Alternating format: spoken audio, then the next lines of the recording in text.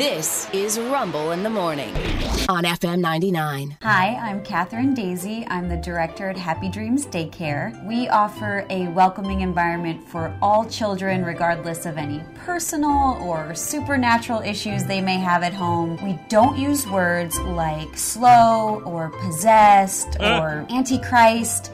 Happy Dreams Daycare is a place where kids can just be kids. Danny, do you want a juice box? Danny's not here, Mrs. Daisy. Only Tony now. Well, does Tony want a juice box?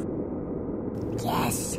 I've always loved working with kids. Before this, I was a nurse in a youth mental hospital. After that burned down, I was a governess in an old orphanage. After that burned down, Can I come in? Oh, not right now, Abby, okay? Okay, does anyone have a book they'd like us to read today? Oh, fun choice.